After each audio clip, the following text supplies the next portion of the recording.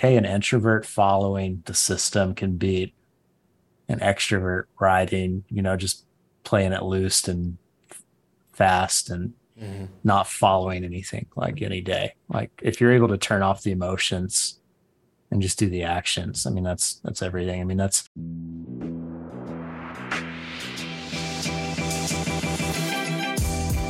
Great experiences build great leaders. Great leaders build great teams. This is Building Great Sales Teams.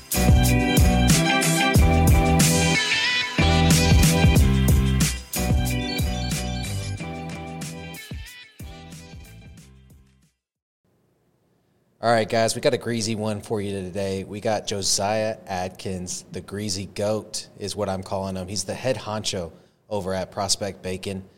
They are a marketing, advertising, and lead gen firm. Their niche is solar. They've got 200-plus campaigns running, 30 team members, 140 clients, and they're managing a little over $1.6 million a month in ad revenue. If you're in solar, you've seen his ads. You've seen his ads for lead gen. They usually have to do with bacon and ridiculousness or that ugly Carolina Panthers hat he's wearing in it. Josiah, welcome to the show, brother. hey, Doug, good to be on. Awesome, Um, man. Not a Panthers fan. But you wore the Panthers hat for whatever So reason. I have a good story on that. Are you Cowboys? Yeah, we're pretty basic from Texas. We're mainly So I Cowboys fans, and then the transplants are Texans fans. I went to my dad was a contractor when I grew up. I didn't watch, he was typical dad, watch the games. I would say it was a huge football. He liked college stuff. Mm-hmm. But he built houses, and so like, people would send him tickets and stuff like vendors do to like, oh, use our lumber or whatever. Mm-hmm. I remember going to a Panthers game and we got like whooped by the Cowboys. Like it was the worst. Like it was not like I knew we were going there, the Panthers team. We just got whooped. But like leaving the stadium, somebody, this big old truck with cowboy flags on threw a beer bottle out the window and it almost hit my Oh, dad on the street. Like glass broke like right in front of us. wow. And my dad was, I mean, he was like a man's man contractor. Like I'll beat the crap out of anybody. Mm-hmm. And I just remember he was so mad. So I had the worst opinion of Cowboy fans like forever. Like that's 4 years old, which I recently got over. But yeah, that hat. We were going to a minor league baseball game, and we like my wife was like, "Oh, our 2-year-old needs a hat or whatever." So we Mm-hmm. just stopped in the store, grabbed a hat. It was a Carolina Panthers hat. It was fine. And then for my birthday, what he wanted to get me that year was a hat that matched his hat. And so that hat is more for my son than the Carolina Panthers. That's, But that's an awesome story. And yes, I would say a good portion. You know what I mean? It's because a lot of those fans are my age. They came from early 90s, right? And their yep, dads had no loyalty to their own teams, so they became Cowboys fans. And that yep, that permeated, or that basically created the core value of whoever's winning, right? And I guess yeah, they stuck with the Cowboys, surprisingly, because we haven't won anything in forever. But yes, I think it just was this chain reaction of crappy Cowboys fans over the last 30 years. So I that's definitely okay. know that they exist. But, I've probably seen 2 Cowboys games this year. I like to go to the games more than I like to watch them. Yeah, And, super fun. yeah, it's a good time. But let's talk ridiculousness, because I Let's feel go. like anytime I see an ad or any piece of content from you, it's just like my spirit animal bottled up into a commercial, right? And Mm. so and so one of my favorite things that you guys did is the Office spoof. Oh Y'all yeah, did y'all did that on your that was fun. company retreat. So like, where did that come from? Did you even think you were going to get an ROI? I feel like you just lay in bed at night and you're like, you get these ideas and they have nothing to do with your business, but because you have a business, it's like, well, I can afford that. I can do that. You Well, know what I mean? it's kind of what it is. Like I find myself when we first started it as a business, we did nothing with video at all. And then, even before I started my business, I was in Apex, and Ryan was just like, you got to be on camera. You got to be on camera, and blah, blah, blah, blah. And so I started making, I don't know, just these really crazy ads. Like one of our best ads of 2020, like from when I was kind of self-filming everything we did. There was this weird ad, and I'm sitting there in the woods because I used to work. I built this business in like a exterior garage that was like 40 yards from our house, kind of back in some woods. And so Nice. I worked in there. When I had to use the bathroom, I peed in the woods. Like I wouldn't walk inside. Like that was man. I was a man. That was the first year or first year and a half of this business. Just this from that. Gives a whole new meaning to grassroots. Yeah, 100%. And it was this ad I'd shot where I'm kind of whispering, COVID was just out, and, everybody was like, what is this? Is this a zombie apocalypse? Is this how this goes? And so we shot this ad like we were in the zombie apocalypse, and I'm just whispering, holding a crossbow. And I think at the end of the ad, I say, yippee ki mother. And then I kick the door open like I don't know. It was just really off the wall. But I found, it's easy. There's a book called Steal Like an Artist by Austin Kleon, which a lot of entrepreneurs have picked up. Mm-hmm. But I even, before I was in business, in high school and stuff, I was a musician. I was like, how do I get my name out? How do I do that? And, that was a book that was kind of recommended to musicians a lot. And so it was kind of this idea of, all great artists take inspiration from things. So when I'm watching things or thinking of things, I might see an ad I like and go, I don't want to copy that ad, but like, I really like what they did right there. Mm-hmm. So like we just watched as a family, I don't know when this podcast is going to launch, but I'm not going to hide it. We were watching a Christmas movie before Thanksgiving that happens in the Atkins household. Dare you? Yeah. It happens in the Atkins household after Halloween. We start Christmas. Are you in, and so I don't mean to get off subject here, but are you excited about the new Christmas movie coming out? Which one? A Christmas Story? Yes, I'm really excited for that. Dude, it looks like awesome. It has all the feels. It looks I'm real. So excited about it. There is another sequel to A Christmas Story I saw on TV one time that, I think everybody's just choosing to forget that ever happened. But sounds accurate. It didn't. It was kind of like Sandlot too, like you just don't go and we don't recognize that. straight to VHS type deal, Yeah.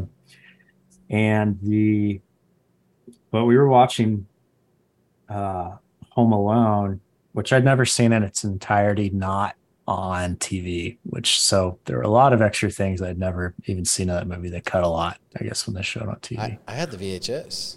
Did you? Yeah. Okay. How old are you? Well, it's 30. Oh, okay. That makes sense. I'm 30. I'm 36. Okay. Yeah. I had the VHS for sure. Yeah. Yeah. So I always only watched it on television. Mm-hmm. And the problem, it's not really a problem, but like they just added a lot more to the whole movie. I appreciate it a lot more. But there's this scene where, the whole family's packing to leave, and it's just cool because all these like people are coming in from upstairs, downstairs, in like it's this really fast montage scene. But I always look for things that are really easy to set up and shoot. We do ads that work really well without having insane budgets, like a Chambers Media ad. You might pay them $100,000 for their anchor program where they make 3 good videos for your brand. Those 3 videos are usually a 6-minute ad. They create one long one and then cut 3 ads out of that one. That's $100,000. But, they're spending 40, 60 grand on just setting up that shot. And so for us, it's like, how can we be scrappy with our creative to get, 80% of that ad for way less money. And so it was just this interesting shot from the movie where the camera's just sitting there in the doorway, like you're a person standing in their doorway and all this is happening. And so we're actually going to shoot an ad kind of based around that idea of just being in a house, the camera's there, you have all these people coming in and out. Yeah. And it's just drawing inspiration from, you know, like stuff that you see, stuff that's familiar. So the Office ad, I think the really funny thing about that is that I did not want to shoot ads that day. It was our first time we'd ever done anything together. Mm-hmm. And for some reason we go, hey, you know what would be fun to do with our 15 employees?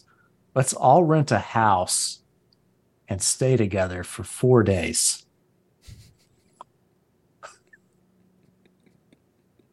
I'm just thinking about my employees and Yes. living with them in a house for 4 days. 4 days. Man. It was what was it? 4 nights, 3 days. I don't know. It was weird. Like, so it was basically 3 days. Mm-hmm. And you know, we had meetings set up and that, but there was never any like off switch. Like, I had my own bedroom. That was my alone space, but you know, like people were staying up, playing games, you're talking too late. Like, there was just no. Yeah. And we decided we're going to shoot ads on the last day. When you're all exhausted. I was exhausted. I was grumpy. I was trying to tell the camera guy to go home, and like I was being a total baby in front of the whole team. And like, I was like, I'm not feeling this today. I'm like drinking 4 cups of coffee. And then we shot the famous bacon with your shirt off ad there, which became pretty notorious. And I think kind of towards the end of the shoot, you know, I said, everybody's here. This is fun. What if we just let's just do something like Office style. Let's do like an interview thing. And so it weirdly just kind of came together organically. There was no script, no weird idea. Just like, let's everybody do intros and see what kind of happens in the ad. And so that was really fun. We wanted to there was a second one we made that never made, and never saw the light of day, but it was, deep tracks. It's a deep track. I hope it comes out, but it was basically like I was being Michael Scott in the ad. And I was going around to different people in the office being like, you know, like I'm kind of the Beyonce of solar marketing. I want to say I've seen this. Is there like a longer version on YouTube or something? I hope not. Dude, I watched the whole thing, and I feel like it's been a while. It's been like 3 or 4 months, right, since it came out, maybe 6 months. We had one in July. Okay, yeah. If you saw that, I didn't know it actually made it out, because I thought it was unusable. But I was wearing these really short, like American shorts, like it was 4th of July, and nice. Like the thing was like, I'd like say that to somebody, and then like I'd like accidentally drop something and pick it up, and it was just like really awkward. Maybe it's on your OnlyFans page. Maybe that's where I saw it. That's probably yes. Hashtag Grease Master. Yeah, there you go. So yeah, go ahead. I gotta ask, like, now we're getting into like some of the fun stuff in your company, right? But you know, just to kind of back up and learn a little bit more about you. Like, what's the story behind Prospect Bacon? Or I should say, what's the story behind the Bacon Baron? Is how I'm gonna approach that. So my story, elevator. I won't do an elevator pitch. I'll pretend like we got stuck in an elevator for 2 minutes. How's that? We'll go quick. So I, oldest of a family of 7, never knew what I wanted to do when I grew up. So I did a year of Bible college because it felt like a safe thing to do. In Bible college, my stepdad lost his job. So I lost the financial aid I was qualifying for, which was letting me go to school. They didn't have money to pay for school. Dave Ramsey always said debt was bad, so I didn't want to get a college loan. So I started applying for jobs, just thinking I'd go to community college, work my way through there. Um, had a tough time finding employment after Cracker Barrel told me they found a more qualified dishwasher. I answered this really sketchy Craigslist ad for a sales job, and it turned out to be water softener sales for a rain soft dealer. And so that was like my first experience with sales. And it was like this old school 2 hour presentation, rub butter on their microwave, wipe it off type of Nice. like it was a Like long Kirby thing. vacuum presentation. Yeah, exactly. Exactly.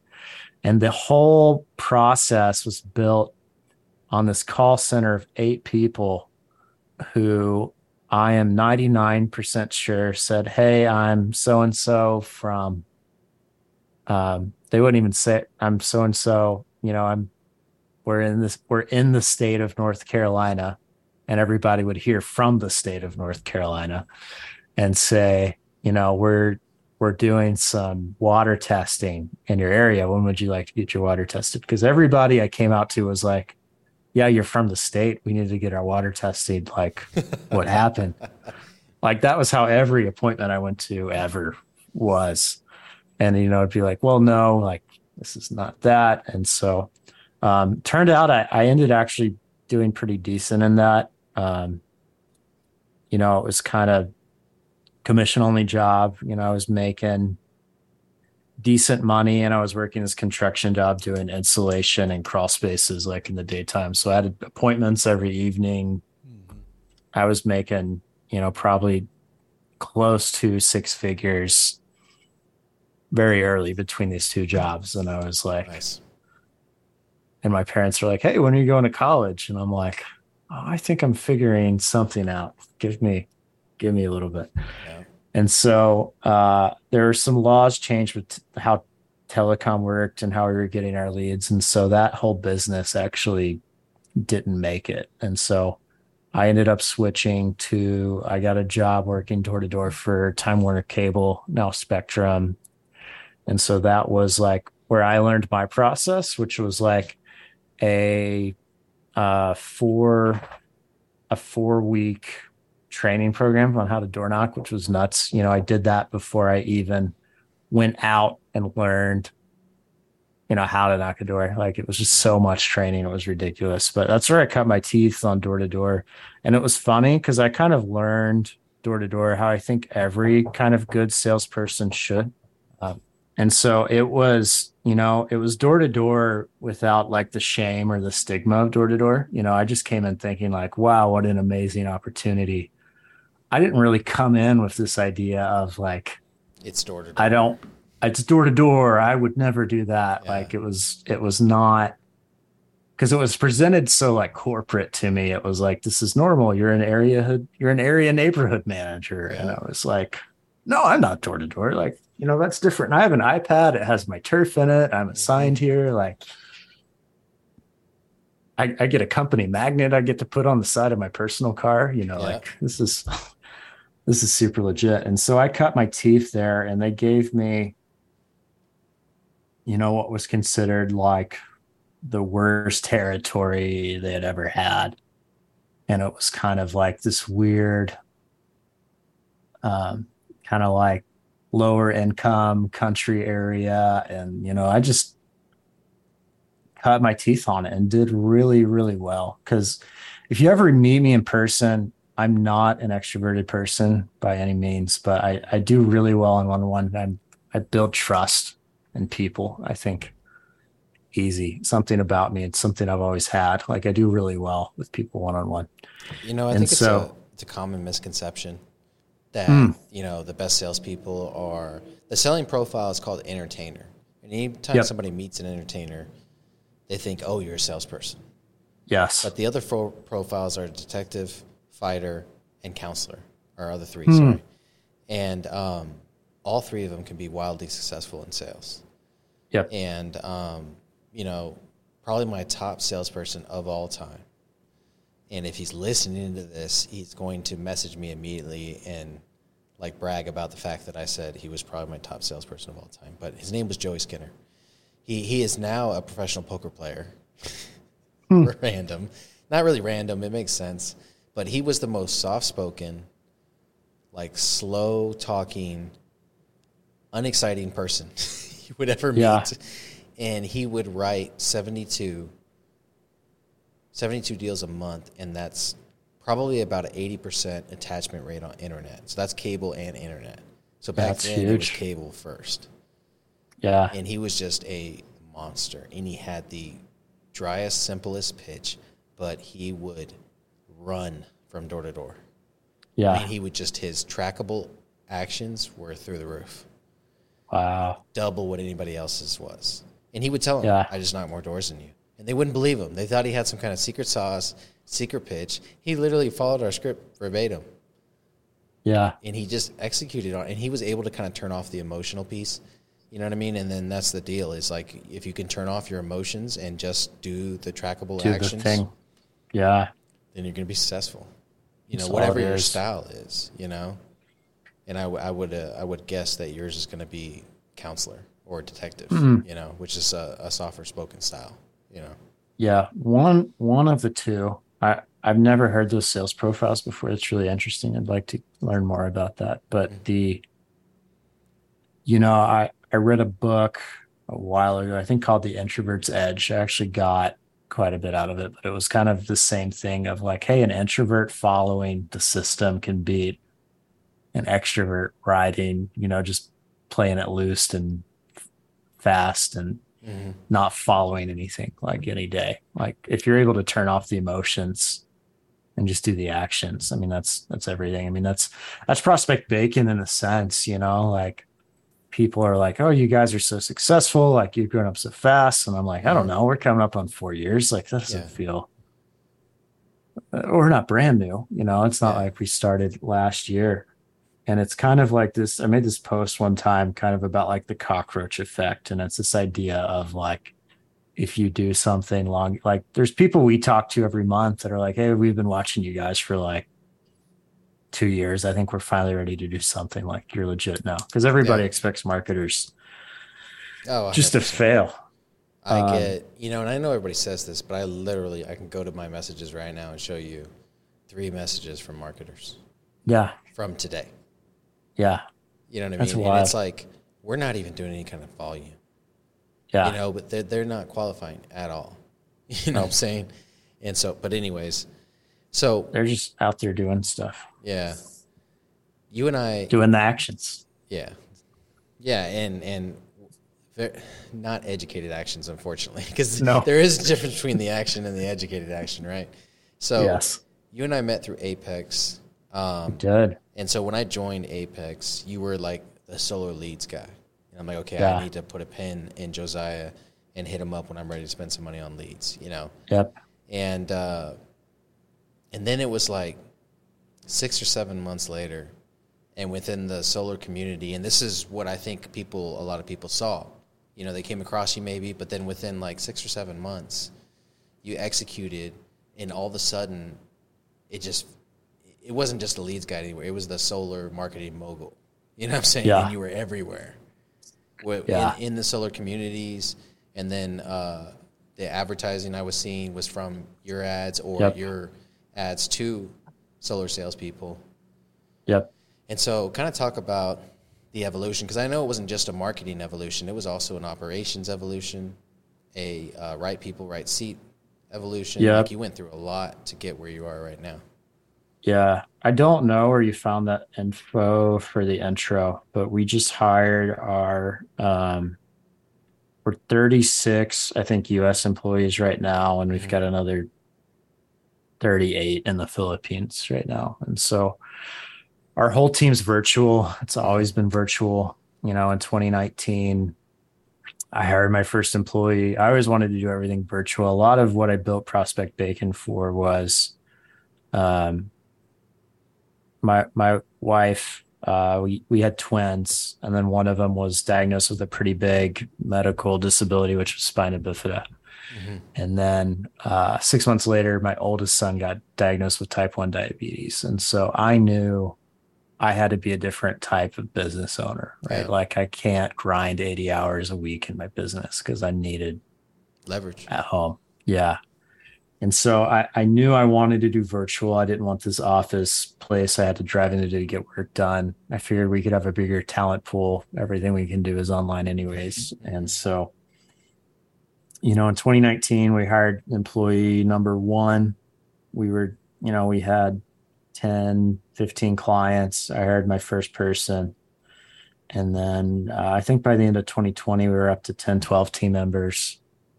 And then we probably would have met 2021, I'm guessing. Mm-hmm. And so in 2021, we did, our first year in business, I'm trying to remember. So it was like our first year in business, we 8x'd our revenue. Our second year, we 6x'd. And then last year, we doubled. Nice. And so it's kind of like we've ended kind of at this place where, we've had, kind of what feels like astronomic growth. Mm-hmm. But, if you ask me, how does Prospect Bacon grow? How are its numbers?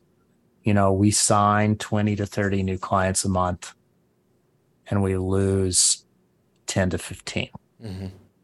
That's how we've grown for over a year and a half. So a lot of people find this surprising, but since 2021, we've had the same ad budget. We spend $30,000 a month on ads for new Prospect Bacon clients. Mm-hmm. We started the podcast and a few other things this year, which has been really, really good already. I think we're already headed to 1,000 downloads and pretty good viewership per episode. So I think we just launched our 10th episode. So it's been cool seeing that go pretty fast. But a lot. I don't know if you know, but that's massive. It took me 6 months of podcasting, 3 episodes a week. Yeah. You know what I mean? And it would always happen throughout the month. I'd have this freak episode that would have like 200 downloads by itself. Yep. But for the most part, like it took 6 months to get to 1,000 downloads in a month. You know what I'm saying? And I'm about to come up to about 10,000 downloads, probably by this time next week, which is cool. You know what I'm saying? But the fact that you're already at 1,000 downloads is just massive. Not monthly. Well, yeah, no, I understand that. But 1,000 in 10 episodes in, I think I was at maybe 200. You know what I mean? 10 episodes in. Yeah, I think it steamrolls, and I think for me, I kind of built my platform was already built a little bit too. So I think a little bit of that's there, but our explosive growth, it's funny, like, because I had somebody else ask me that recently, what made you guys blow up? And I can't point to anything. I can point to like 10 or 20 things we've been doing consistently for over 2 years. And it's not like one thing, it's like, I got invited to speak at SolarCon, and that was a big deal for us. That was big help. We're going back. I got asked to speak again this coming year. Like, that was really good. And so it's just kind of this, like, building your brand, providing a good service over and over and over again, make it right when, it's not right, because not everything works well in business all the time. But as long as you, have your core values, do the right thing, and the rest kind of takes care of itself, as long as you're doing like the right actions. And the only other thing I will say is, we've seen a lot of people who are competitors of ours go out and do a lot of different things. We do solar, we do roofing, we do blah, blah, blah, blah, blah. Like we do, we'll take on any client over the summer, which is how it was when I started. But, when we really started growing and getting focused, to me, when explosive growth happened, I was a worship leader at my church. I put that down to focus on the business and my family.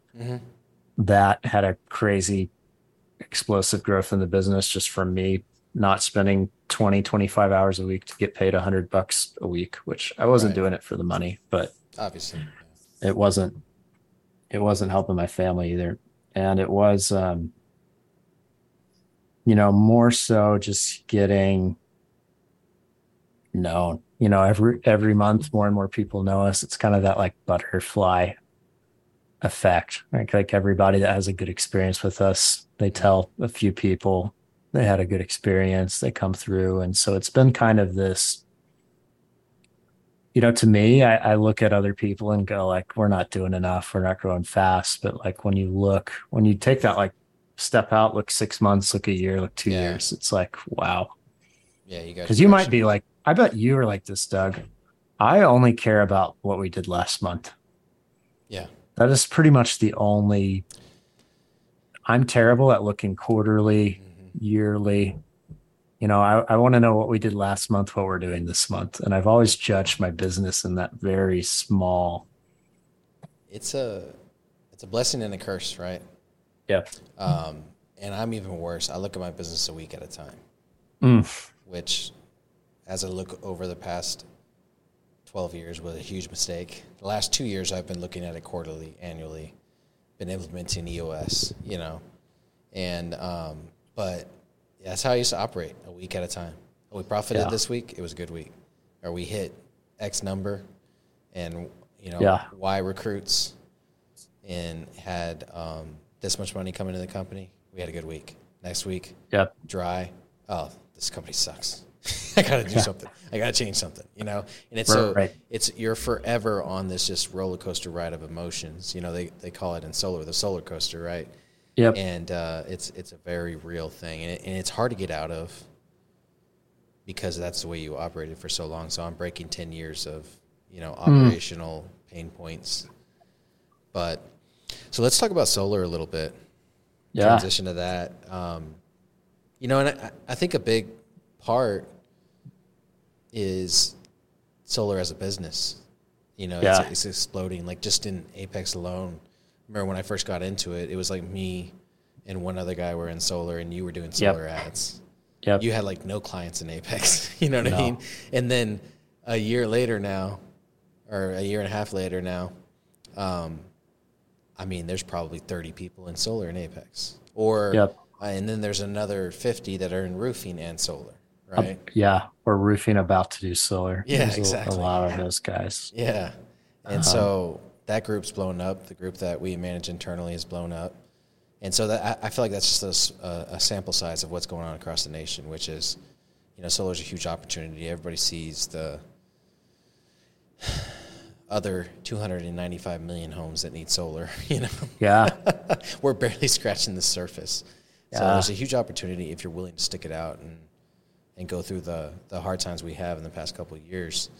Yeah. So speaking of that, in your opinion, what's going on with the business? Do you think it's kind of like a filtering process in terms of like increased dealer fees? There is some positive stuff like the extended tax credit and the increase in the tax credit.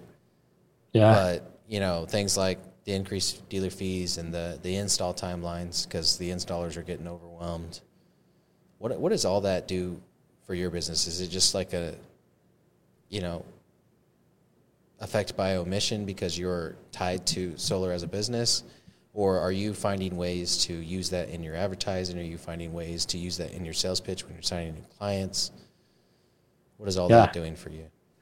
Great question. So, we have always been, we are also on the solar coaster. There's no getting around that. We're a service-based business. People use us if they're getting an ROI, they cut us if they're not. Like it's pretty cut and dry. I brought a COO into our company last year, and because I needed help, and I remember having this really long discussion with him because we were never great at tracking KPIs for the business as a whole. Like when you're a young business, you're just not doing a ton of that unless you've done it before. And so we were talking about canceled clients.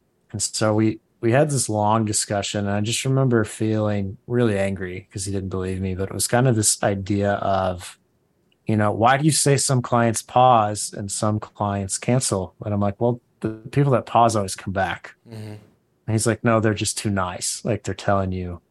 I'm like, okay, let's keep track of them. Like we'll come back. And then They closed a bunch of their deals, and now they're waiting to get paid on the installs. yeah, that's before they give you more exactly money. Yeah, that's no, I get exactly that. how it works. And so Yeah, it's this weird, somebody will come on with us 2 or 3 months. Sometimes they'll pause. Bigger companies can kind of stomach if they've got a lot of cash to invest in marketing, they're closing deals, they can say, yeah, that's fine. We can keep allocating yeah, 10 grand a month to marketing services because we can see it's reduced in X and we have cash flow for it. mm-hmm.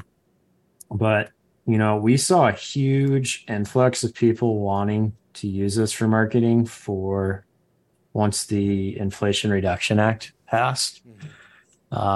We also have seen a lot of kind of like weird stuff, like an installer coming to us, hey, we have an outside investor with 100 grand. They're wanting to invest by December 31st, like stuff like that. And it seems more and more outside forces or outside industries are getting interested or looking at solar. I think a lot of people were waiting to see what was going to happen to tax credits, big banks, because big banks haven't even entered solar yet. And they need to save our asses. Yep. So that is probably what we're headed towards. Money is more expensive now than it's been in a while. And I think that's just an effect of how we've treated money. Not to get on any political stands or anything like that, but like it's just a pretty obvious to see cause and effect of the way we printed money. Money is more expensive, and so the way the rates are going, I don't see any magic bullet coming to save higher dealer fees or anything like that anytime soon. I could be wrong. There are people much smarter than me. But I think, we're going to be seeing a lot more consolidation in the solar industry. We're going to see more outside parties getting interested. You're going to see, big banks starting to take an interest, especially probably. Somebody told me, I think banks usually like to wait 15, 20 years before they start thinking an industry is here to stay, right? And so solar is like right there, headed into that time period over the next five or so years. I was gonna say, I think it's right at 15 years to where anybody was selling it in any kind of volume, right? Yeah.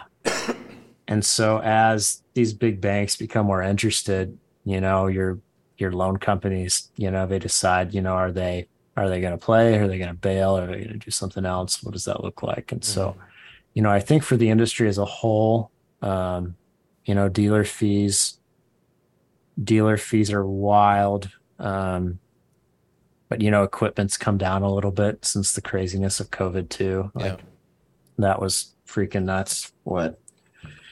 And so it's gonna kind of be this dance over the next 1 to 2 years of doing that. And I'm seeing people get more savvy using stuff like partnering with a mortgage guy, offering refinances and stuff like that, trying to kind of get smart around how they're doing some of that. But I do think the industry's in for some interesting times because, the other thing, we like dealer fees have gone up for solar, but what else? Electricity rates rose something obnoxious, like 30% across the US or something.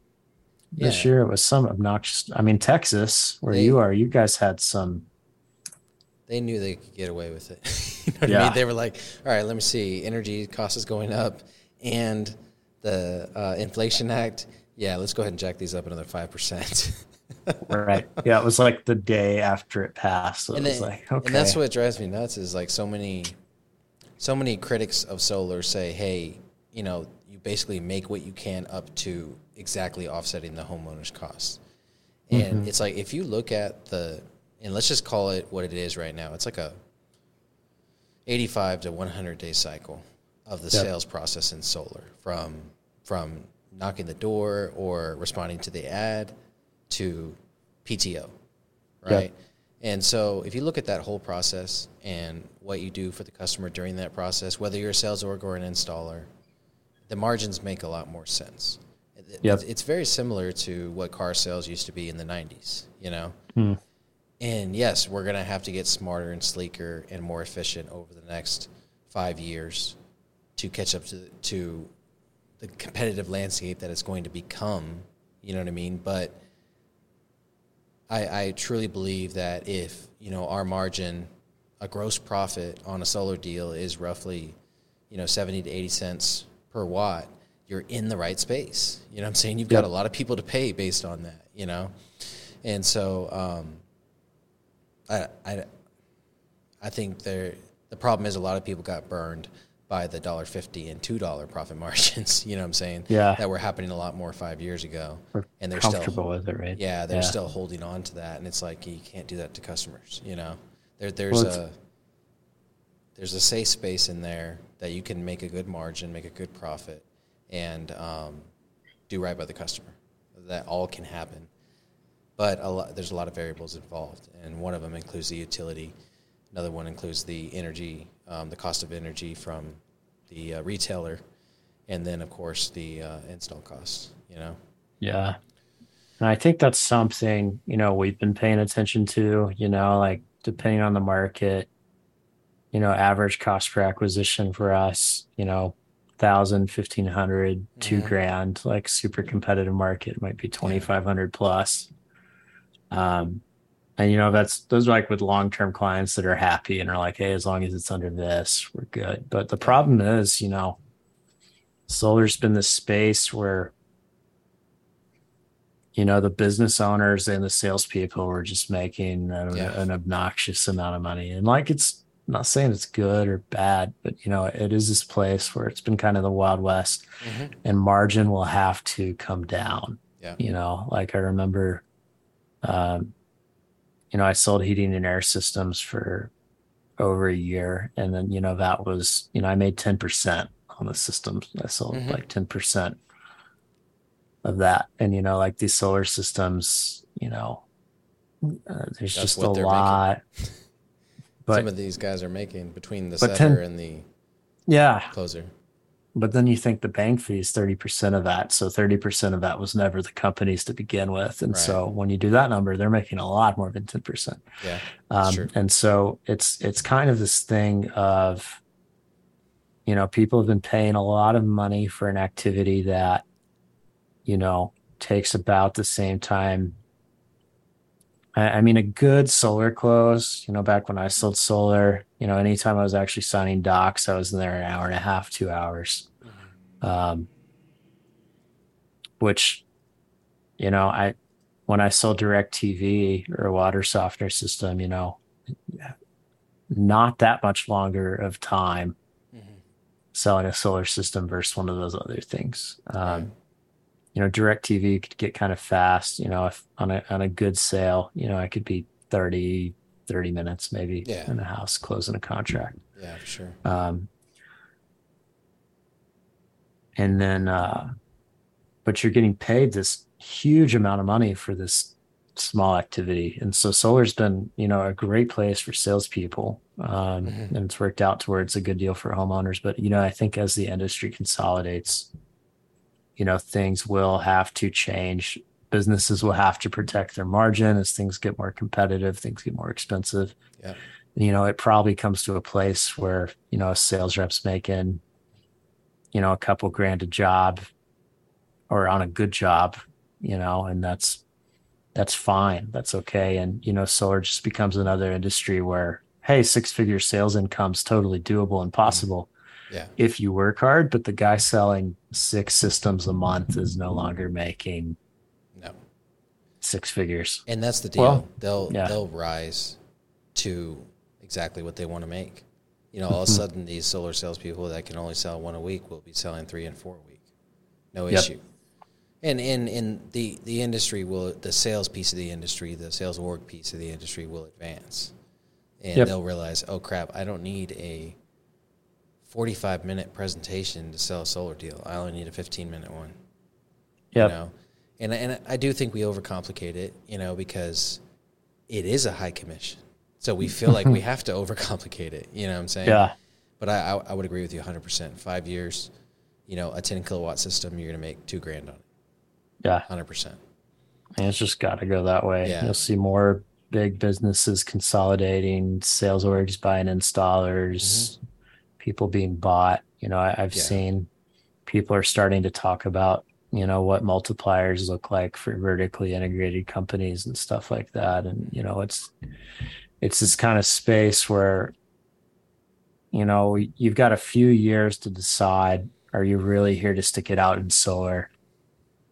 Or are you just here for the money? And either way is fine. But, we've got probably about 5 years. And the sooner you figure out what you're doing and get on that mission, like if you want to be around, it's time to start investing. It's time to think about, do I want to grow a vertical installer or do I want to become a sales team? So, if I'm a sales org, do I really want to commit to one installer so hard that when they get acquired, they're thinking about bringing me with them? Yeah. And stuff like that. So it is exciting. I mean, we're as attached to the solar industry, I think, as any business right now. And so that's 100% of what we do. Absolutely. So basically what you could take from that as a listener is get ready, dial in your systems, and get ahead of the curve, and that's what I'm going to do in my business. I'm going to start looking for ways to already have that model where the closer's making $2,000 or $3,000, the setter's making $2,000 or $3,000 on the door-to-door model at least, and the company's making $2,000 or $3,000, and I know I can do that with volume because I've done it before with cable and DirecTV, and that's on the sales org side. I feel like that's where it's going to end up in 5 years anyways. So imagine if you get ahead of that curve and you start saving homeowners money month one because you don't have greedy salespeople in your organization. I mean, that's the bottom line. You become incredibly competitive if you have a strong marketing campaign. If you don't have a strong marketing campaign, then you're going to have to hire really good salespeople.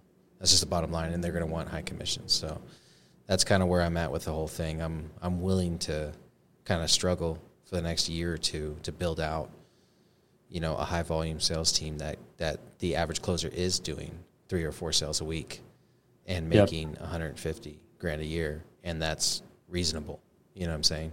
But they have things like health insurance, and they have a great culture behind them. They have training beyond sales and business. They have mindset training, freedom training, investing, tax training, all that stuff.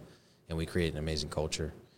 If we start doing that now, or if anybody listening in your sales org starts doing that now, then I think you're going to be in a really, really good position in 5 years.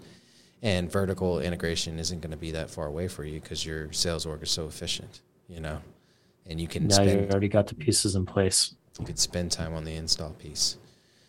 So all that being said, Prospect Bacon is obviously a big part of your life in addition to the family, and you're juggling both. So when it comes to legacy, what does that mean to you, and what kind of legacy do you want to leave behind? That is a really interesting question. For me, kind of in the back of my head, I never said this out loud, but we had this really weird thing where in the beginning of last year, our biggest client at the time invited, wanted to have a meeting with us, and essentially, it wasn't as direct as that, but they were kind of like, how much are you selling your business for, and what do you want to, and what's your number? Mm-hmm. And I just remember kind of sitting there and thinking about it. And, we ended up having another call later, and I just had to go like, hey, we are very conservative with our cash flow. There's no investment or anything that would make sense for me as far as giving a part of this business away or anything. Like I couldn't use it to grow the business. The only thing it would be doing is putting cash in my pocket, and I'm actually have everything I need right now. Right. And so it was this really weird kind of moment for me, because I always built Prospect Bacon in the way, I we did Facebook ads when we started. We added YouTube. Now we're getting really heavy into video, which I think will expand beyond even everything we're doing now. And I always build it kind of with this idea, I want to build something my kids can work at. Like my dad was a custom home builder. I always kind of grew up thinking I was going to work in his business, but he passed away, when I was younger. My mom was running the business, and then the whole housing bubble thing happened, and like they just ended up shutting the business down. And so, I always kind of had this feeling, for the first 10, 15 years of my life, I thought I was going to be doing this thing, Right. working at this company, my family owned. And so I've kind of had this idea, hey, I want to build something, big enough for my kids to work at Hmm. someday. And so legacy is a really interesting thing, because I was talking to somebody the other day, and he was like, how are you thinking, because he's making pretty good money. I do okay. And it was kind of this, we were talking around this idea of like, what is, how are we raising our kids? What are they going to be like when they Yeah. grow up? And it was like, man, I never met a kid with money that I liked, like my whole childhood. And we all talk about like, especially in Apex and things, it's like, man, I'm raising my kid like he's going to be a king, and like he's going to know his worth and Hmm. all that stuff. And it's hard for me. I get stuck between this place. Like, man, I don't want our kids to know we have anything. And Right. then, but I also want to give them the foundation of everything I've learned. Like I don't want them starting from zero like I did when I was running the business. I want my kids growing up knowing and having an advantage from all the experiences I've had, right? Because I think a lot of, I'm 30 years old. It was a lot of, I wasn't really around, um, a ton of business owners. By the time I was old enough to start asking really good questions, my mom and stepdad had already shut down the business, and, they were just working some job he wasn't really happy at, kind of like, almost checked out, not Right. checked out like in a disrespectful way, but like, he Yeah, I wasn't, know what you're saying. he wasn't building a Wasn't on company. fire. Yeah. And so it was kind of like this, I feel like my kids have such an advantage if I can figure out how to harness that and hand that to them in a way that doesn't make them feel like life is just handed to them. And so, legacy for me, this is something I'm building, for my kids to be a part of. I think as we grow and expand, I think video's not going anywhere anytime soon. I think companies that can do video ads really, really well um, can do some big, really cool stuff. Hmm.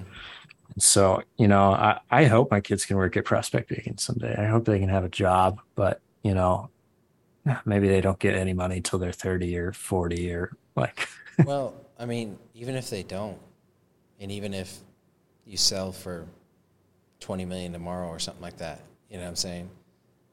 I think yep. the more important piece that you're working on inadvertently is giving them the knowledge and the values, and I think that's going to be the lasting piece of the legacy, right? Even if Prospect Bacon doesn't last, you know what I'm saying? Because I thought it was Argenta, that's my legacy.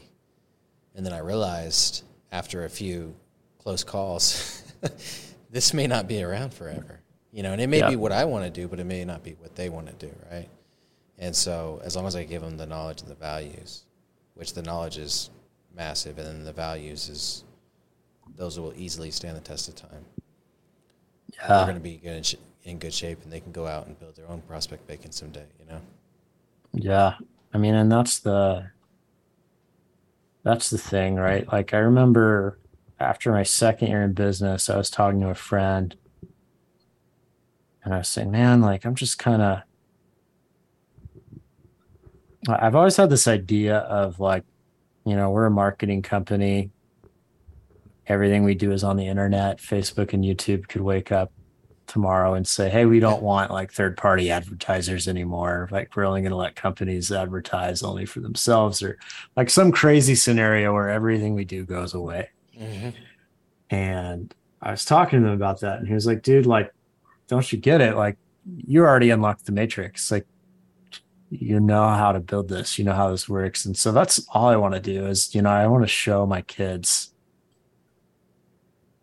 that, like, hey, this is, life is, what you make of it, not, you don't just take what's handed to you. You like, go make the most of your opportunities. Life happens, life doesn't happen to you, it happens for you. Take all those experiences and everything and turn them into great things, because I think, everything I did as a job is a skill I use right now running a company. And I think just being able to see and take advantage of stuff is huge. No, it's massive. So, yeah, I think we'll end with that. It's a great conversation, and I love having it with all my guests, and that's usually the last question I ask for that reason. And so I renamed the podcast while we were on it. I'm just on the Bacon Baron. I'm on that right now. I think that's going to be the title. We're going to stay there. Yeah, we're going to stay there. Like you own the bacon, right? I like it better. Somebody called me Josiah the Solar Messiah the other day. I didn't really enjoy that. I think that's more Jay Kess's wheelhouse. You know what I mean? I think that's more his game. I was there was some Facebook interaction between me and him today because he was my 7th guest. So podcast number 7, he was on, and I was like, man, we got to bring it back around. We got to bring it back because he's like, it's funny, like, naturally once they're on my podcast, they blow up after that. So, you're gonna go 8x. There we go. Yeah, next year. That's not the case, but no, he was already on his way up.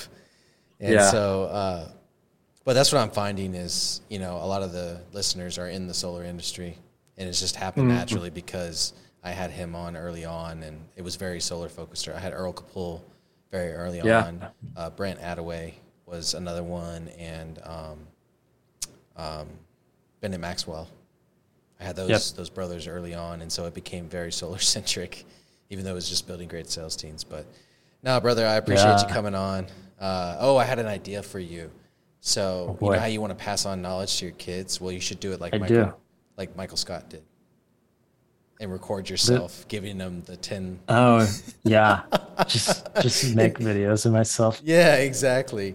How to undo a woman's bra and like all the different stuff he did was awesome. I gave you an idea now, and now you got to run with it. I better see this in 30 years. I don't think this is a spoiler, but one of my favorite Michael Scott moments was, I think at the end when they said something like, he's taken so many pictures of his kids, but every time his phone fills up with pictures, he just buys a new cell phone. He's got 2 cell phones. So awesome. So good. Well, I appreciate you, Doug. Thanks for having me on. And absolutely. We'll do it again. Yeah. So what's an easy way to reach out to you if anybody? Easy way to find me. I think on Facebook, I'm Real Josiah Atkins. Same handle on Instagram. Just Josiah Atkins. Look for, I have a giant fistful of bacon. So pretty easy to find. Can't miss you. All right, brother. I appreciate you being on the show. Let's get building. Yeah. Thanks.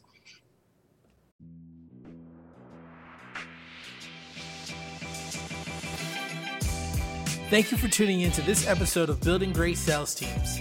Be sure to execute on what you just heard, and let's get building. As always, remember to subscribe and leave a review wherever you consume podcasts. You can also head on over to buildinggreatsalesteams.com and sign up for our newsletter to stay up to date with everything that's going on with the podcast. See you next time.